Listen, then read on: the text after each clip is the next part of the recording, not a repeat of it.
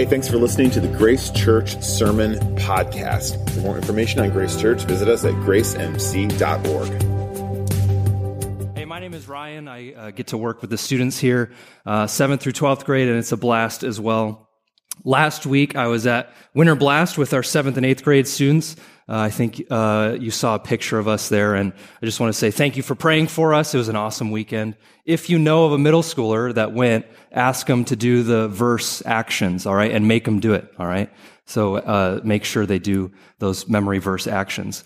We are in our series through the book of Matthew. We're looking at this life of promise, right? Not only is Jesus the promised one, but he also lived this life of promise. And in the book of Matthew, we see kind of four main categories of promises.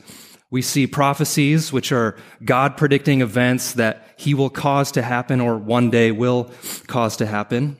We see healing, God speaking words of emotional and physical and relational restoration into people's lives. We see God's unchanging character, right? We see God expressing himself and never expressing himself contrary to that character. And then we see living with eternity in mind, right? God gives us enduring truth and wisdom and instruction to guide us here on earth, because what we do here on earth echoes for eternity. If you are a Christian, it's not just this ticket for eternal life later down the road, but your eternity starts now. And so what you do here and now matters on earth. In Matthew, we see and we learn about Jesus in the life of promise, right? He fulfills all those. He fulfills prophecies. He heals others. He expresses God's character, and he manifests eternal life in us.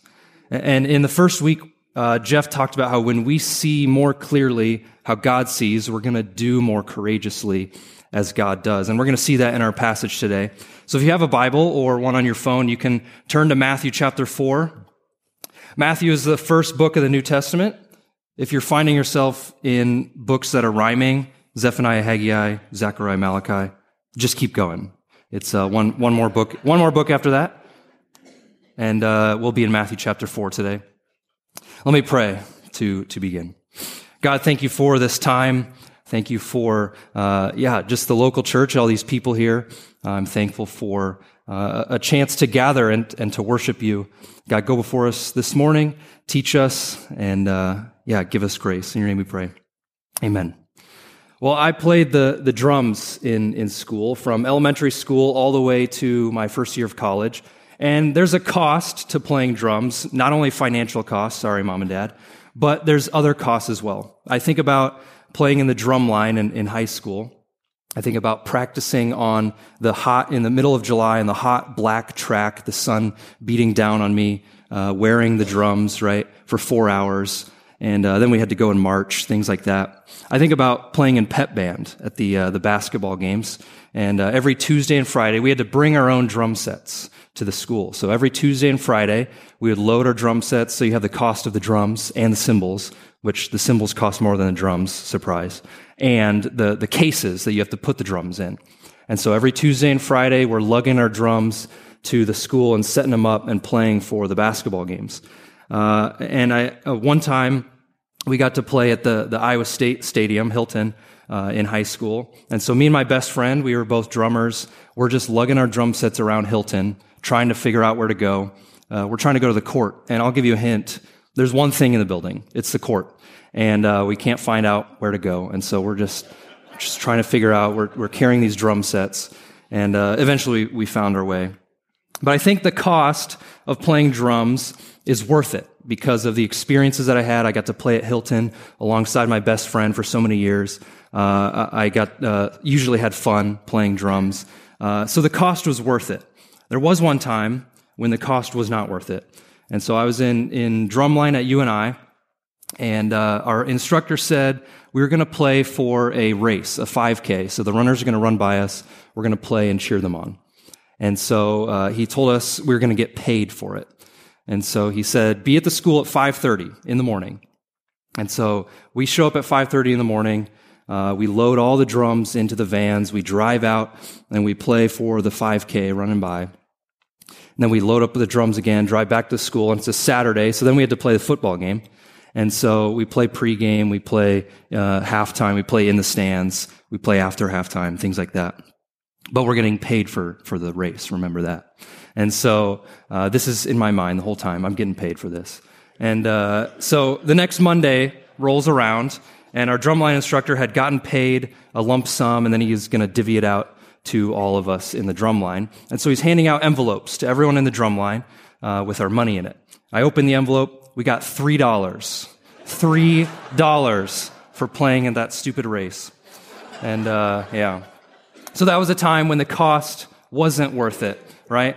And so the truth is, there's a cost to discipleship, to following Jesus, but it's worth it because Jesus always fulfills his promises, and that's what we're going to see today. So hopefully I've given you enough time to make it to Matthew 4. I'm going to start in chapter 4, verse 12. When he heard that John had been arrested, he withdrew into Galilee. He left Nazareth and went to live in Capernaum by the sea, in the region of Zebulun and Naphtali. This was to fulfill what was spoken through the prophet Isaiah. Land of Zebulun and land of Naphtali, along the road by the sea, beyond the Jordan, Galilee of the Gentiles. The people who live in darkness have seen a great light, and for those living in the land of the shadow of death, a light has dawned. From then on, Jesus began to preach, "Repent, because the kingdom of heaven has come near." As he was walking along the Sea of Galilee, he saw two brothers, Simon, who's called Peter, and his brother Andrew. They were casting a net into the sea, for they were fishermen. "Follow me," he told them, "and I will make you fish for people." Immediately they left their nets and followed him. Going on from there, he saw two other brothers, James, the son of Zebedee, and his brother John. They were in a boat with Zebedee, their father, preparing their nets, and he called them. Immediately they left their boat and their father and followed him. Now, Jesus began to go all over Galilee, teaching in their synagogues, preaching the good news of the kingdom, and healing every disease and sickness among the people. Then the news about him spread throughout Syria, so they brought to him all those who were afflicted, those suffering from various diseases and intense pains, the demon-possessed, the epileptics, the paralytics, and he healed them. Large crowds followed him from Galilee, the Decapolis, Jerusalem, Judea, and beyond the Jordan. Now, there's a wide range of ages in here. Who's the oldest? No, I'm just kidding. There's a wide range of ages in here, but I also think there's a wide range of spiritual ages in here. Maybe some of us are young in the faith, or some of us are old saints, right? Some of us maybe are here just checking things out. And so I have a challenge for all of us, no matter what category you find yourself in.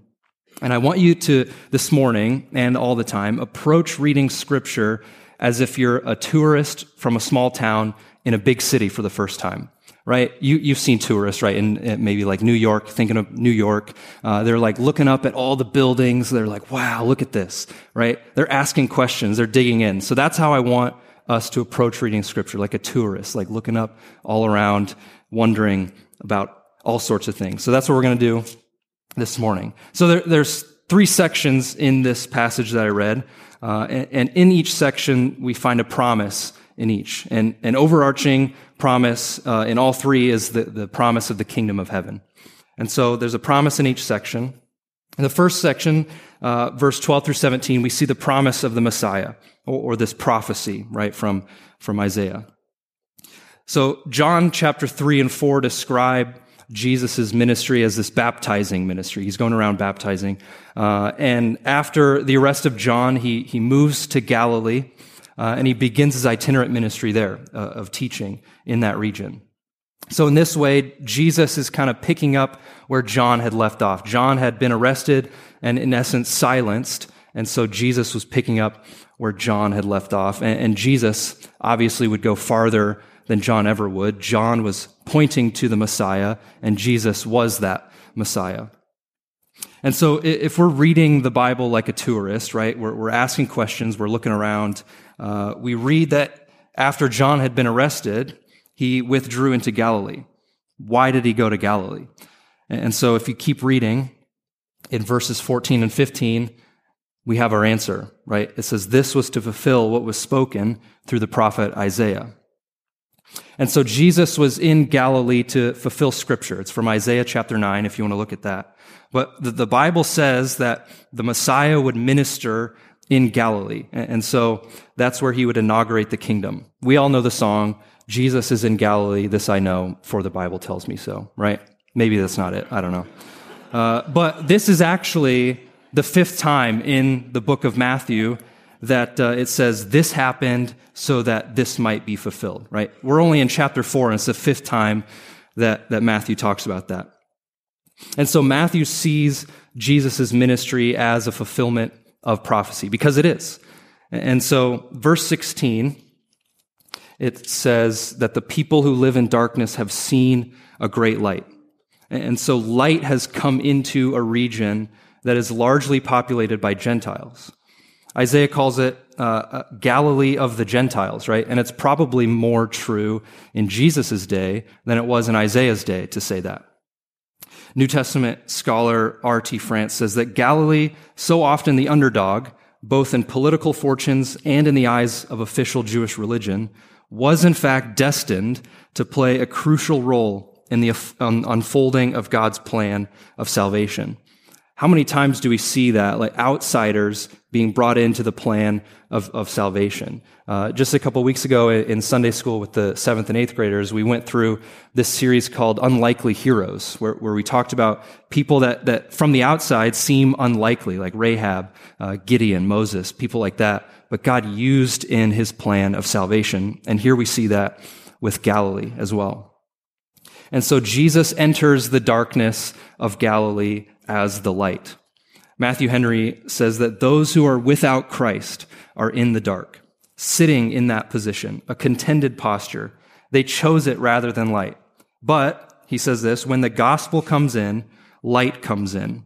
When it comes to any place, when it comes to any soul, it makes day there. So Jesus begins to preach the gospel, and it's the same one that John had been preaching. It's repent, for the kingdom of heaven has come near, as we see in verse 17. Repentance is just turning from your sin and also turning towards God. There's that both parts of it. And you see kingdom of heaven all throughout Matthew. Other places maybe you'll see kingdom of God. It's the same thing. So Jews had a practice of referring to God as the place where he dwelled, which is heaven, instead of referring to his name. And so Matthew is a Jew, and he's writing to Jews. So he uses this. He says kingdom of heaven. It's the same thing as the kingdom of God.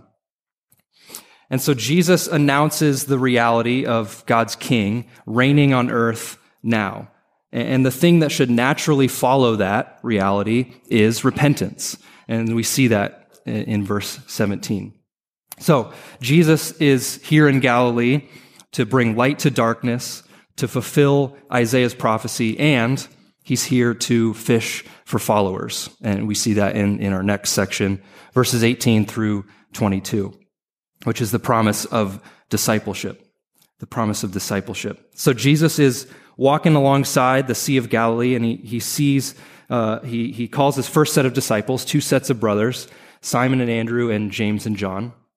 Now, it was customary for rabbis to have followers, and so this is not weird. I think in a modern lens, we read this and think some guy is walking up to these random people and telling them to stop working and just follow me.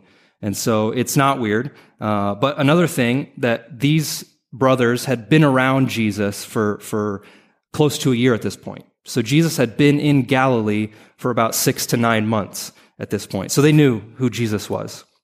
He wasn't just this random guy calling them to follow him. The part that is different, though, is that Jesus is the one calling the disciples. Normally, it was the other way around. And so people would go up to rabbis and ask if they could follow them. But it was the other way around. Now, is it expected to have a good teacher to have followers? And so Jesus' call for them to follow him was putting Jesus in this place of a king, right? Him asking for followers or calling followers is putting him in a place of a king. And I think it's this beautiful picture of the gospel, of Jesus reaching to us first, of Jesus coming to us first and loving us first, right? Rather than us, coming to Jesus first. And while we were still sinners, as Romans says, he does this. So Jesus calls the disciples, and what do we notice? If you're astute, you'll see There's the same word in both. It says immediately, right? Now, they immediately followed Jesus. And I don't want you to get this wrong. It's not like this blind obedience. Remember, they had known Jesus. I was talking through this passage with a pastor friend of mine who is going through the book of Mark at his church. And this whole passage is about 2 verses in Mark. Mark moves really quickly. And so Jesus is in Galilee in one verse, and in the next verse, he's calling his disciples. But the reality is there's like 9 months in between those 2 verses. And so I think that's why we can get this idea of this blind obedience. Like immediately they left. But what we do notice is that the disciples did leave some things behind, right? Simon, Andrew, James, and John, they all left their family business behind of fishing. And if you notice, they both had boats, so that already put them in middle to upper class, all right? So they're not leaving behind this crummy job, right? They're leaving behind a good job. And also later in Mark, it talks about how the Zebedees had hired workers. So again, they're not poor. And so we get this picture of them leaving behind essentially their whole life to follow Jesus. When Christ calls us to repentance, as he does in verse 17, it's gonna disrupt our ordinary life. It should. Like it's gonna look different. Dietrich Bonhoeffer, in his book, The Cost of Discipleship, says that staying in the old situation and following Christ mutually exclude each other. The Bible also basically says that in 2 Corinthians, if you are in Christ, you are a new creation. And so the calling of the disciples is this great example to us to leave behind everything, to give up everything to follow Jesus. And the truth is, we're going to have to give up some things to follow Jesus.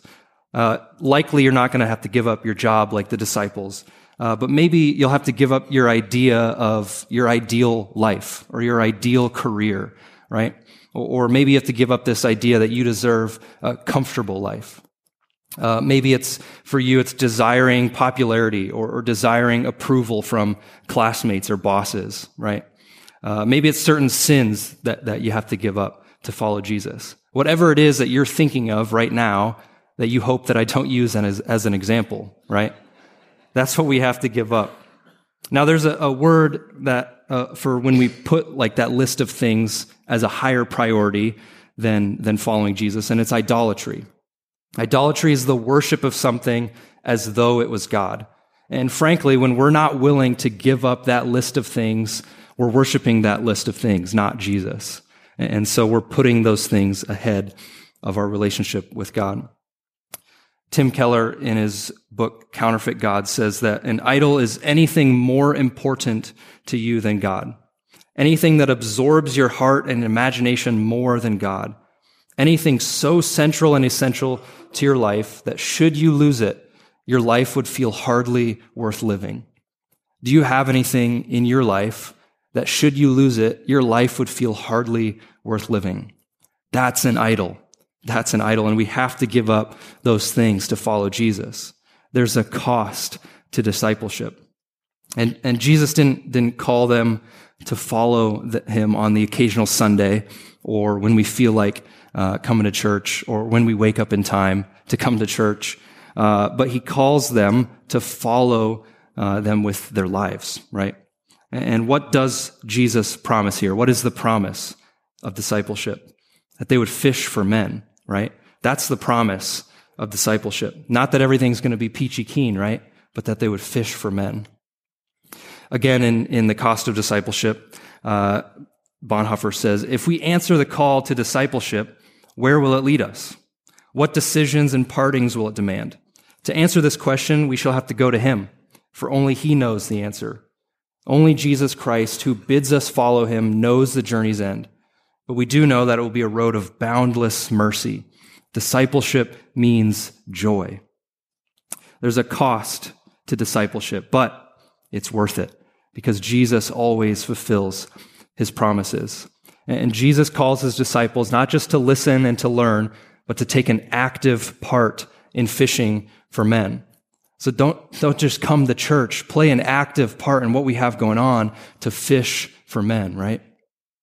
And the third promise is the promise of healing.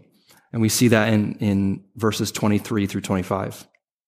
So Jesus begins to preach the good news and the announcement of the kingdom of heaven, and he's healing people, proving that he is the Messiah, right? Backing up his teaching when he's healing people. And we see three illnesses described that Jesus heals. We see the paralyzed, which is the worst of the body. We see the epileptic, or literally the lunatic, it says, and that's the worst of the mind. And then the demon-possessed, which is the worst of both the mind and the body. And Jesus heals all three. And so the kingdom of heaven is here now. And so Jesus is preaching and teaching, and he's backing up what he's saying. And news spread about this guy doing this. And there's no modern medicine, so a bunch of people being healed, crowds are gonna form around him. And so he's teaching the crowds. He's not just impressing them with his miracles and his healings, but he's teaching them. That's his main thing that he does while he's on earth, is teach.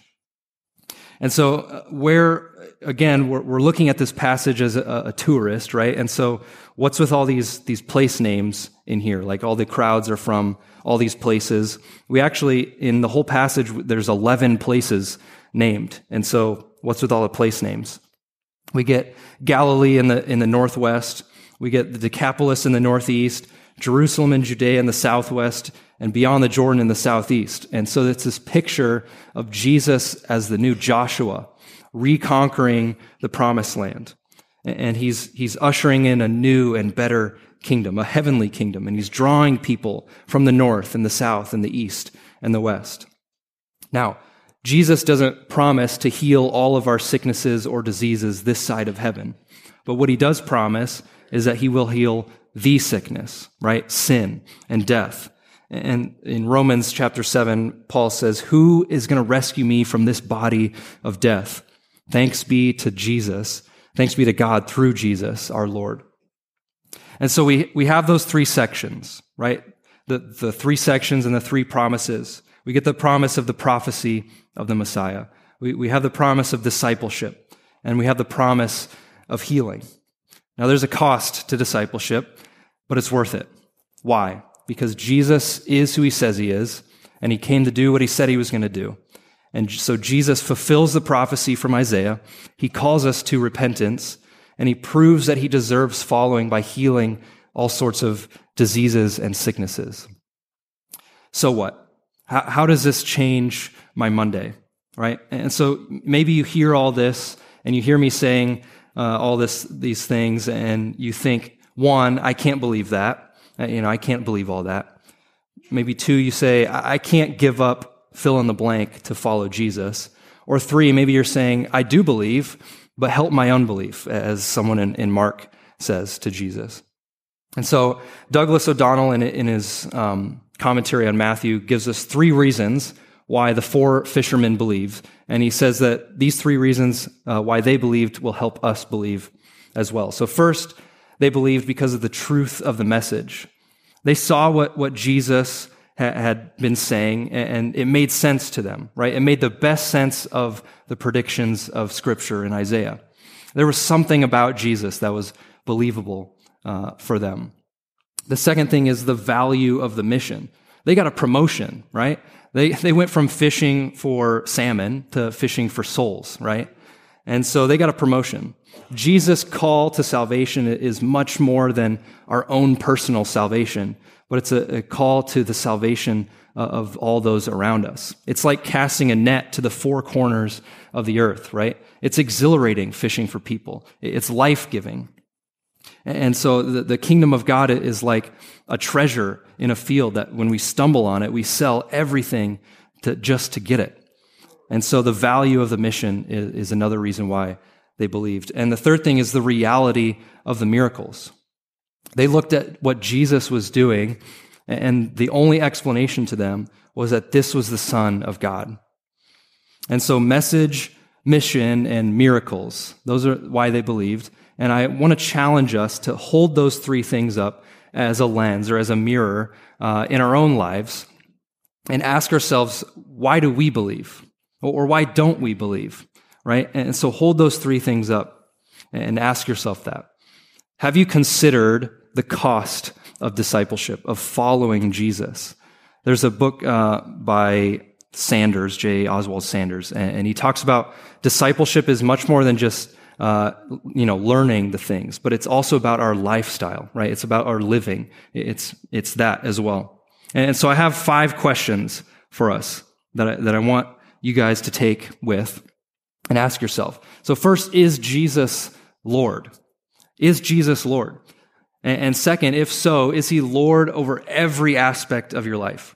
At Winter Blast last weekend, we talked through the middle schoolers about this pie, this slice of pie, which is our life, right? And the first one was there's a slice for Jesus, right? But that's not how we want it, right? We want Jesus as Lord over every aspect of our life, every slice of pie.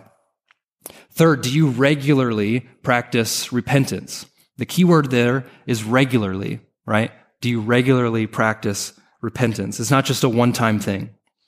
And fourth, who or what is first in your life? Maybe it's the fish, maybe it's the nets, the boat, the career, the income, maybe it's your family. Who or what is first in your life? And last, are you willing to break from any or all former loyalties to wholeheartedly serve one master, to go where he wants you to go, and to serve where he wants you to serve?